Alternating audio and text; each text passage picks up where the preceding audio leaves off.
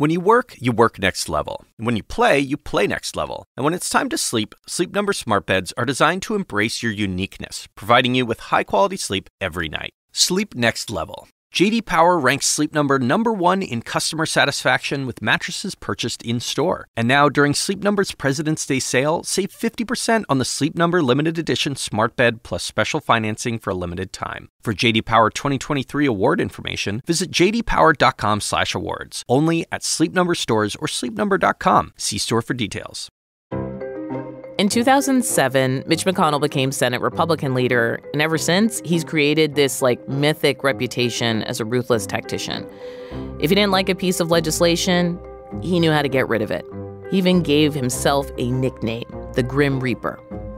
Then came Donald Trump, and McConnell grudgingly endorsed Trump in 2016.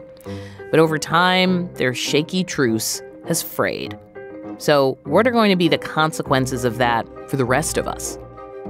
Well, we're going to talk about that with CNN's Manu Raju and Lauren Fox. They are congressional reporters, and Manu is also the host of Sunday's Inside Politics. Welcome to The Assignment. Hey, good morning. And Lauren Fox, how are you? Hi, thanks for having us. I knew this was going to be the best time to talk to you because from covering Congress, we know that Monday mornings, they're not there.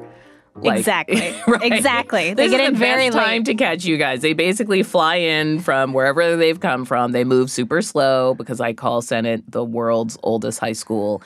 And then you don't learn anything until Tuesday lunch. This is a little bit different, though, because they've been in session all weekend to move on this very deal that is put McConnell in hot water with this conference, and they actually are coming in to vote at noon. So it's actually a little bit different than starting most school Mondays. Early. I like it. Getting up early. Let me give people the background on the deal. So basically, there's supposed to be funding for the war in Ukraine, resources for the war in Ukraine. People also want to send more funding to Israel. And Biden, I guess, thought that he could bundle this together with also maybe, was it funding for Taiwan at one point? It was going to be basically a war supporting bill. And then there was a Republican demand that there would be no more money for any of this stuff unless Democrats funded an increase in border security and made some policy changes. And then they got their wish. And then it fell apart. Which of you two better knows how it fell apart? I think this bill fell apart almost from the beginning because the reality was House Republicans set up this process where they said, we probably aren't going to accept anything from the Senate unless it looks almost exactly like this hard right bill that we passed on immigration last spring. Senator Mitch McConnell had gotten one of his guys to go in a room with them and negotiate, James Langford. And Manu, what was he supposed to do? Was he ever really supposed to negotiate in good faith? Is that too cynical to ask? No, he did negotiate in good faith. I mean, they negotiated for nearly 5 months. I mean, they went around the clock. They negotiated over the Christmas holidays. They were trying to put together a pretty hard-fought compromise. And the Republicans actually got significant concessions in this deal. The Democrats really didn't get a whole lot. The Democrats didn't get the things that they wanted, say, back in 2013 to deal with the undocumented immigrants in the country. And back then in 2013, they had provisions to give a pathway to citizenship for the 11 million people here illegally. That was not even part of this negotiation. This was all about changes to border policy to actually give the administration, give the United States more authority to require the United States to essentially turn away migrants in between ports of entry if crossings reach a certain threshold. That is much different than what Democrats were willing to give into, but they ultimately did because their big concession that they wanted was money for Ukraine. That is it. I mean, Mitch McConnell was a staunch advocate of giving money to Ukraine. He didn't really even want a big border deal. That was not his big push. It was his conference's big push. Their demand of changes to border policy. Ultimately, he agreed with them and said, okay, let's cut a deal. Yeah. Did he sound a little bit defeated, right? Donald Trump comes out against this bill. Everyone starts talking about how basically it's like Republicans don't want to hand Democrats any kind of legislative win, especially on immigration, in an election year. I think one thing people don't necessarily understand about McConnell, if you're not in the building every day, is his style, which is to let his conference have a robust debate, to let his conference kind of lead on a lot of these issues. And then he sort of takes in what they're saying and makes decisions based on that. So I think what you saw last week... But does he, bring down the hammer on them? Does he... That's not his I'm trying to compare him to a Pelosi or something. That's really not his style. How does he actually get people to do what he wants? He usually is just in the same place as the conference. I think, honestly, that is typically how I've seen McConnell operate so successfully, is he doesn't make rash decisions typically. He knows where the conference is, and he makes decisions based on that intelligence that he's gathered. He talks to the members a lot. They have these closed-door lunches often. But one thing that I thought was fascinating about McConnell is that this play on immigration is really similar to the one I saw on gun control, where he basically picks a deputy who he knows has conservative credentials within the conference. And when he's serious about them reaching a potential bipartisan deal, he then gives his blessing. That's what he did with John Cornyn on guns. They were successful. This is what he was trying to do with James Lankford on immigration. And that didn't work out. Mana, why didn't it work out? Because not only didn't it work out, but you had Ted Cruz, Mike Lee at this press conference basically taking shots at McConnell's leadership. Senator Cruz, is it time for Mitch McConnell to go? I think it is. A Republican leader should actually lead this conference and should advance the priorities of Republicans. Yeah, look, I mean, immigration is one of those issues that Washington has simply not been able to resolve in decades. I mean, we've seen efforts time But why and did again. they feel it was okay to take shots at him? Because this is, as you said, this kind of bill, an immigration bill, falls apart almost cyclically every few years. But they just took a chance to needle him.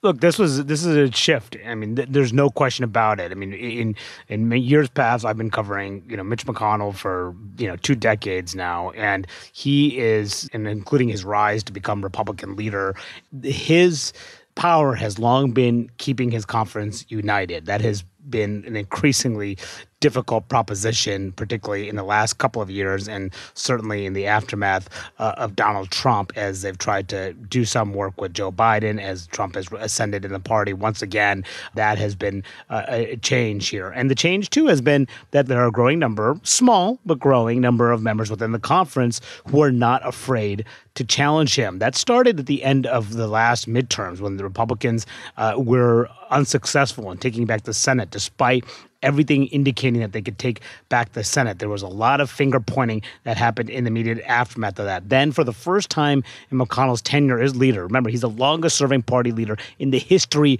of the United States in the Senate.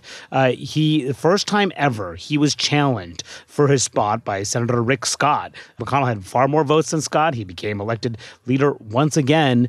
But that showed you that there was an uneasiness. There was anger. There was opposition among some quarters within the Senate GOP to take on McConnell. You said he's the longest, right? Is he tied? Is he officially the longest? No, he's number one. Number one on either party, longest serving Senate leader either. And that is a significant accomplishment and something that he wanted to get very, very badly, but he has that record now. But you're seeing, which often happens towards the end of someone's tenure, that there is dissension within the ranks. Whoa, you're saying end of his tenure. We're going to get to that. I heard that. We're going to get to that in a minute. Sure. He is yet another leader in his 80s. We just interviewed one on this show, Jim Clyburn. People are talking about Biden. So my long-running rant against the gerontocracy. This is another leader in their 80s. And when McConnell has health problems, they're super public. So he had a concussion last year and a broken rib, right? Had an incident. He healed up. And then twice last summer on camera in front of reporters, he literally froze up. Stopped speaking halfway through a sentence or didn't answer a question. And that sparked a whole lot of chatter even about his cognitive abilities. Has his health made him more vulnerable to political challenge? I think definitely it has. And the reality is when you talk to some of these members who are openly calling for him to be challenged, one of the things that comes up is those health issues. When I've talked to senators about this, they often will point out this miscalculation in their view on immigration, and then they'll pivot to last summer. And I think that shows you they feel like this is a moment where the public might be paying attention, and they do have an opportunity to be more vocal. Manu, are they smelling weakness? What's going on? Yeah, I mean, I think that's part of it. I mean, which is to not say that I think he's weak. I'm just saying that right now because I'm like afraid of him, like he'll pop out of a closet or something. Is there a political kind of sixth sense and people start to circle and get ideas? Yeah, and I'm not sure it's about his health as it is much about just where he is in his standing within the party right now. And you cannot discount what that means about him versus Donald Trump, because it has so much to do with the fallout of him and Donald Trump and the fact that Trump has been bashing him for months on the campaign trail. This, of course, as you well know, Audie, started right after January 6th. Mitch McConnell voted to acquit him in his second impeachment trial over January 6th, but then went to the floor and absolutely eviscerated Trump and called him morally and practically responsible for the attack on the Capitol. And that has led to a feud. The two have not spoken in more than 3 years. And the Trump wing of the party wants McConnell out. And there are members who are aligned with that wing of the party that are not afraid to speak out in no small part because the leader of their party, Donald Trump, is the one who is leading the charge against McConnell. So that has really put him in a difficult spot with some of those members. They don't represent a majority, but they are outspoken and they do have a loud voice, a megaphone. It's Manu Raju and Lauren Fox. They cover Congress for CNN. We'll be back in a moment.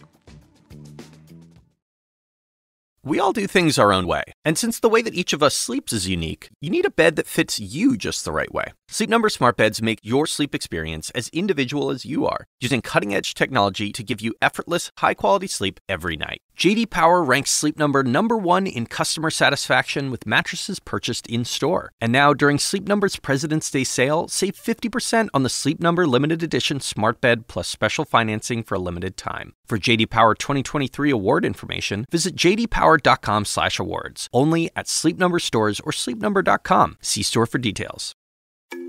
I'm Dr. Sanjay Gupta, CNN's chief medical correspondent. This week on Chasing Life. This is a big deal. I mean, the companies have been trying to do this for so long, and they just really haven't succeeded with medicines. That's CNN medical correspondent Meg Terrell. She has been following the rise of new anti-obesity medications. The evidence might suggest they didn't anticipate this because they have not been able to keep up with demand. Listen to Chasing Life, wherever you get your podcasts. So we're back talking about Mitch McConnell. So earlier I talked about this term, the Grim Reaper, and this is something that McConnell actually said in 2019 before a crowd, and he was referring to the Green New Deal and Medicare for All, and he says, so think of me as the Grim Reaper, the guy who's going to make sure that socialism doesn't land on the president's desk. This is kind of in line with how we think of him from the Obama years, which, Manu, you and I think that's when we met, like kind of running around on the Hill, basically trying to figure out what the Senate would say no to. It was like this futile. I mean, I thought it seemed futile. Manu, did you think there was ever a pathway? Futile it was a and wall. the Senate go hand in hand. So. Yeah, exactly. But you mentioned this beef between McConnell and Trump and that the roots of it are the Capitol riot. But how has he managed to withstand Trump, right?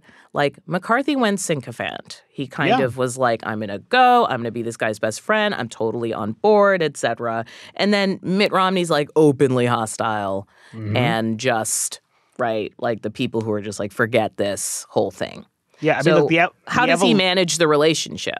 Yeah, the evolution between of how McConnell and Trump is just a really window into the Republican Party writ large in some ways. I mean, he didn't embrace him when he ran in 2016, ultimately endorsed him when he won the nomination, sidestepped any controversy that Donald Trump made. Every time he opened his mouth while he was president, he was essential in getting Donald Trump's key achievements through, helped him usher through the massive tax cut package that really is Trump's crowning legislative achievement, pushing through 3 Supreme Court nominees. You cannot discount that as McConnell's role in all of that. Right. And just to underscore that and pause, I feel like we should do that every once in a while.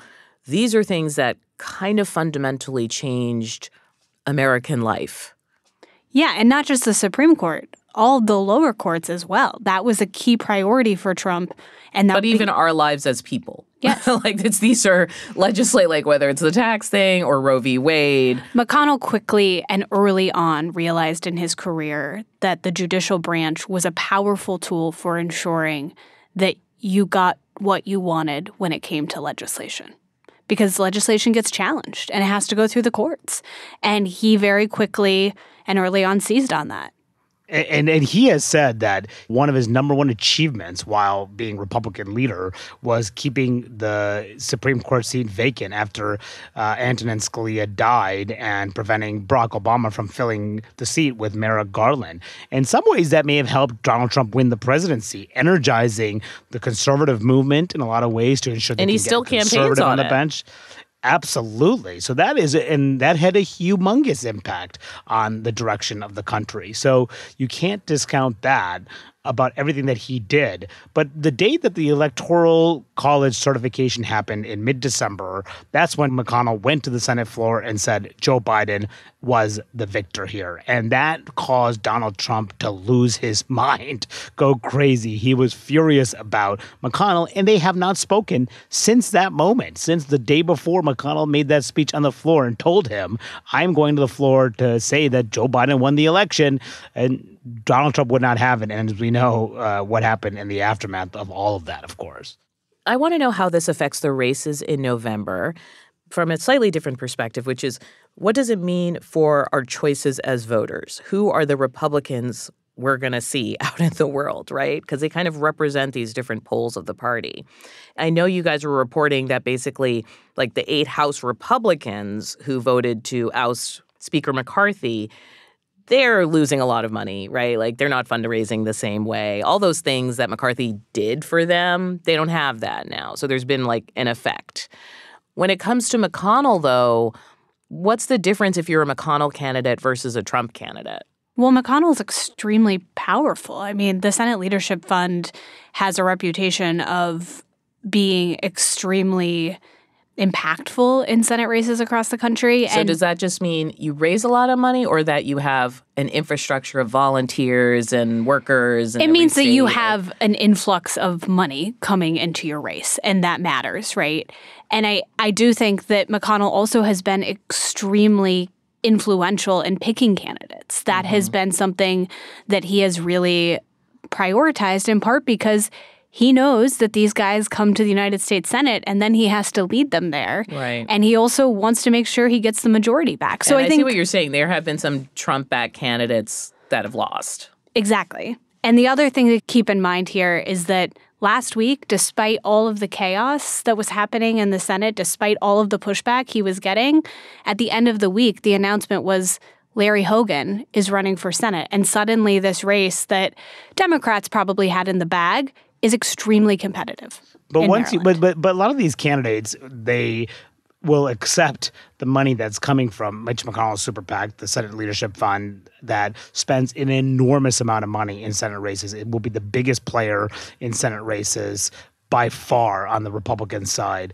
They will accept that financial backing, and then they'll bash him publicly because politically that is good for them, especially with their base. I mean, look at just J.D. Vance, for instance. He won the Ohio Senate race last cycle, a difficult race. He was not running a particularly great campaign. McConnell's super PAC came in and just spent an absolute enormous sum of money, and that has consequences, deciding to spend money to help J.D. Vance, pulling back money from other states instead. Vance got over the finish line. And here's Vance now in the Senate on the opposite sides of McConnell on so many issues and joining some of these Senate Republicans and criticizing the Republican leader.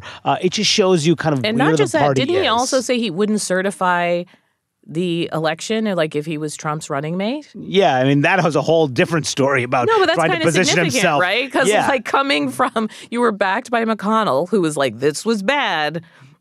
But it doesn't, there's a changing of the guard here that I don't know how to process because I can't tell how much control McConnell still has. Yeah, and if you want to in the party. Look, and if you want to dive deeper into the J.D. Vance being in a window of all of it, he replaced Senator Rob Portman, who was one of the biggest backers of Ukraine in the Capitol, who cut the infrastructure deal that McConnell supported, that is one of Joe Biden's crowning achievements, that Donald Trump has opposed, that J.D. Vance opposes. So, you're seeing just a shift within the party and it being more aligned with Donald Trump, which explains why, in a lot of ways, Mitch McConnell is slowly on the outs within some elements of his conference.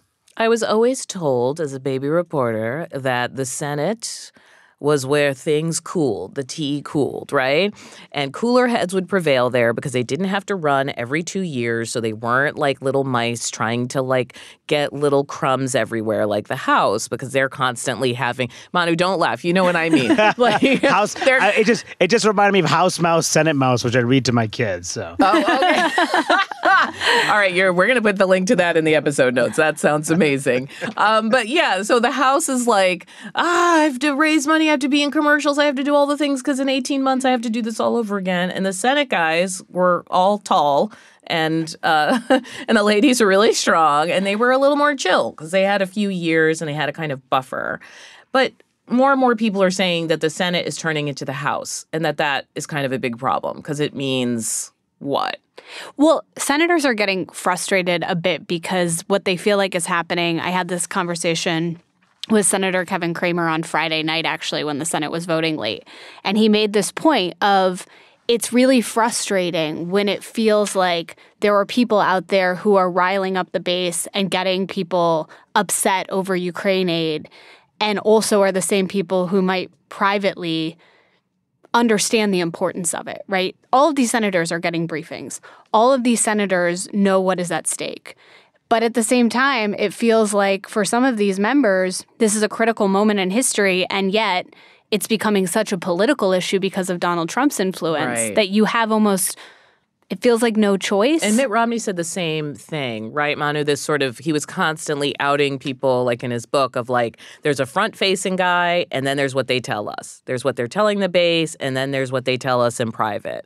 And that there are some people, more and more people are getting kind of frustrated with dealing with that, with those two faces. Yeah, I mean, look, that's really the story of the Trump era, right? I mean, there's so many Republicans who will say something privately about Trump and say that we don't want anything to do with him and he is bad for our party, bad for the country, but will publicly support him. So, like that's just the way it is. And it is nothing other to do than the fact that it's the easier thing to do to go along with the party, go along with the leader of the party, especially one who is not afraid to attack you publicly in very personal terms and make your life very complicated with it from within your own party, within your own base. Go along with it, just, swallow your pride, if you will, and do that. And there are not an insignificant number of Senate Republicans in particular who feel that way. An interesting illustration of this to some extent is last week, obviously, Cruz was out bashing McConnell very publicly, and this details in Manu and I's story. There was this interaction on Thursday between McConnell and Cruz on the Senate floor, and it lasted a couple of minutes, and you saw McConnell sort of with his typical hands together, nodding occasionally with the smile that was sort of peeking out every once in a while.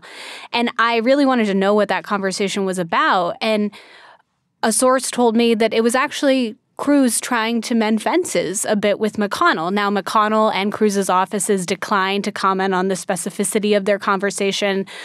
Cruz's office saying that the conversations that he has with senators are private. But I do think that shows you sort of a little bit of that tension. Yeah, also that's not saying that's not true. Exactly. Just in reporter speak, right? Like, there's different kinds of denials. And just to add, just getting back to the McConnell political aspect of it, Ted Cruz may be the only one of two Senate Republicans who might be vulnerable this year. Texas is a hard state for Democrats to pick up, but maybe he might need Mitch McConnell's support and his super PAC to save the day if things get a little hairy for him later this year. More than Trump?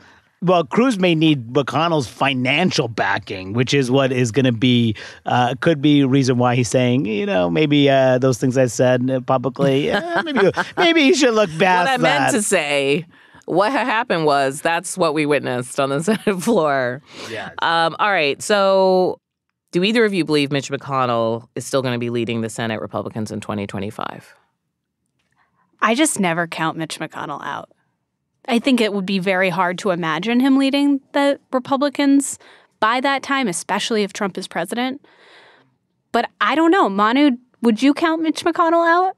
I would never cut him out, but I really have a hard time seeing him being leader, whether it's Joe Biden or Donald Trump. This feels like the right time for him to step aside, given all the dynamics we've been discussing here and we've been reporting about the challenges in the party, the changing nature of his party, his health issues. And, I don't think he wants to be like some of these aging senators who are known for their health issues more than what they've done legislatively. And to me, it feels like the time for him that he recognizes that his political antenna's sharp enough that he knows it's time for him to step aside. Now, again, I could be totally wrong.